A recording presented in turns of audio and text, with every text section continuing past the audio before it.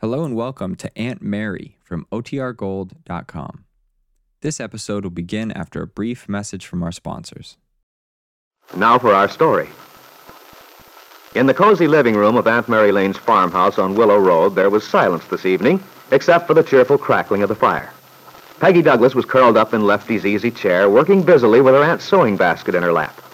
Occasionally, she'd put down her work, stare thoughtfully into the fire.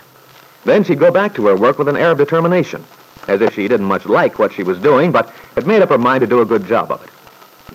After a while, she began humming cheerfully to herself.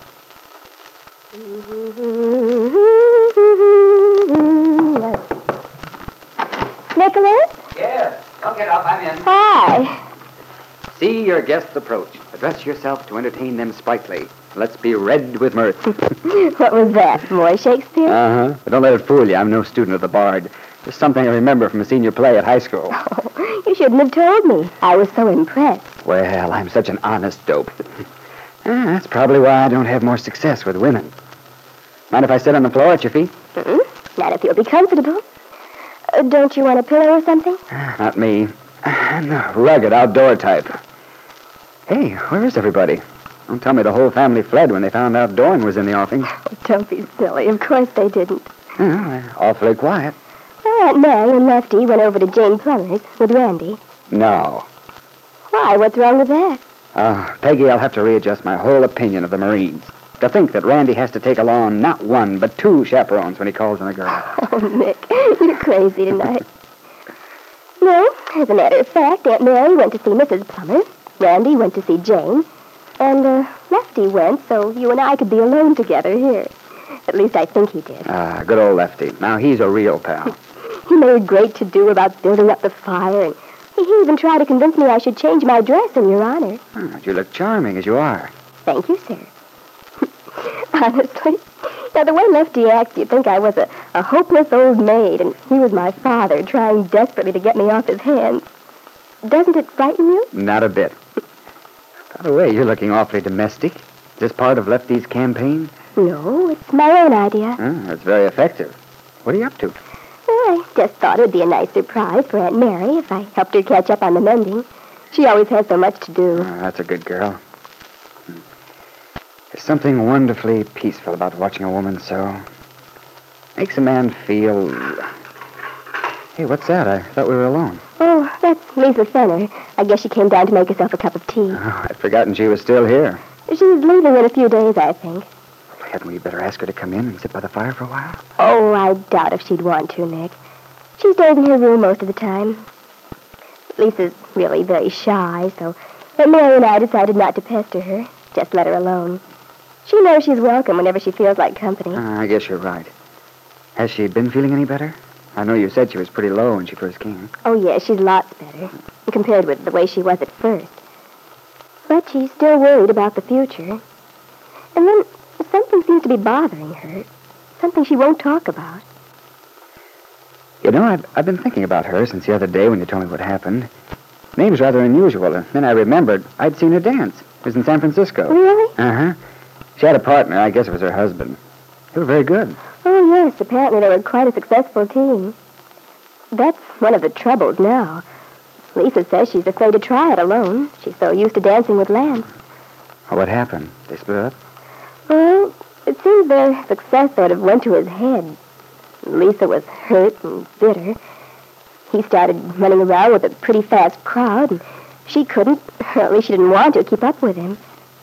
And then, well, you know how it goes. They began quarreling. And finally came the crash. It's too bad. It is. Because I think Lisa's really in love with him still. But she has a lot of pride. And she keeps saying she's wronged him, that she can't face him now. Wonder what she means. I don't know. Oh, well, darling, I wouldn't worry about it.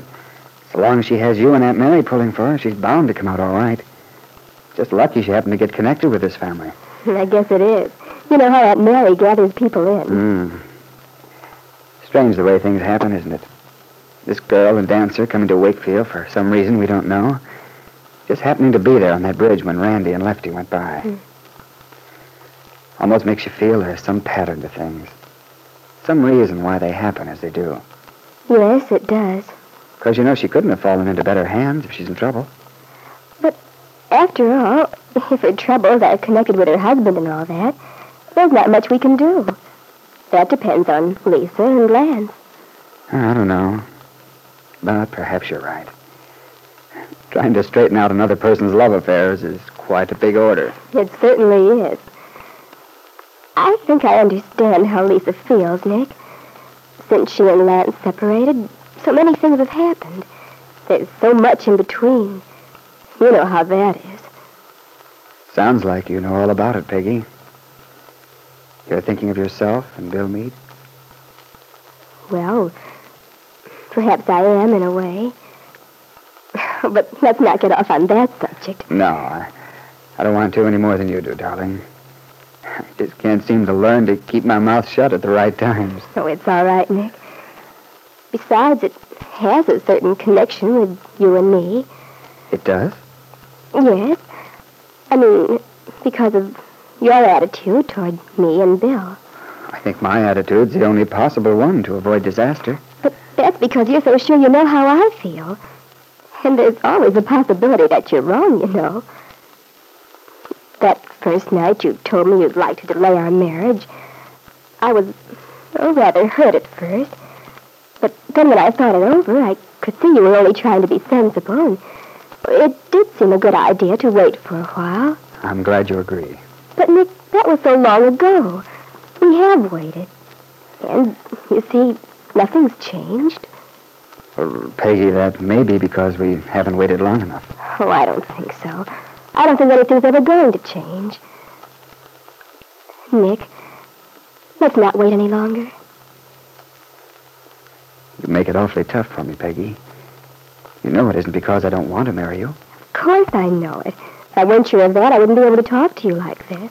But don't you see, darling, I'd feel miserable if we went ahead and then you regretted it afterward. It would be much worse for both of us if that happened. But it wouldn't happen.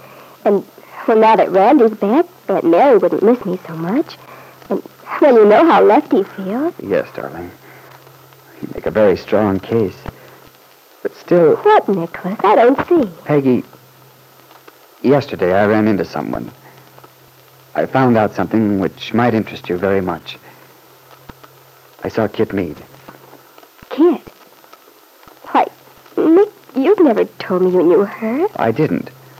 What I mean is, I'd seen her a couple of times in that little bar at the hotel, the circus room. We chatted the way you do sometimes, but we never introduced ourselves until yesterday. I see. Now, don't look like that, darling. I didn't fall victim to her charms, if that's what you're thinking. Well, if you had, it wouldn't surprise me. Look, I've known dozens of Kitt Meades. Cold, selfish. I could write a book about gals like that. Maybe I should, too, to protect unfortunate guys like Bill. It wouldn't do much good, I'm afraid.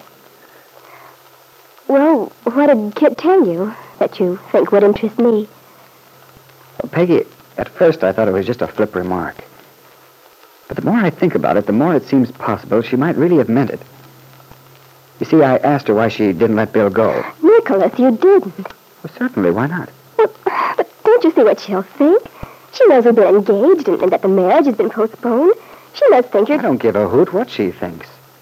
But the point is, she might just do what she said. What was that? She might divorce Bill after all. Well, I don't believe it. For some reason, I do. I don't know why. No, you don't know her as I do. If Kitt said she would do it, it means she won't. Not in a million years. But perhaps you're wrong, Peggy. Perhaps you're saying that because you're afraid. Afraid of the effect it might have on your feelings if you knew that Bill Meade were actually free. How would you feel about marrying Nicholas Dorn then, Peggy, if Kitt's statement that she'll divorce Bill Meade turned out to be more than a flippant remark to an acquaintance over cocktails? Because if you only knew it, Peggy, at this very moment, Kitt has just told Bill Meade that she does intend to get a divorce. And right away.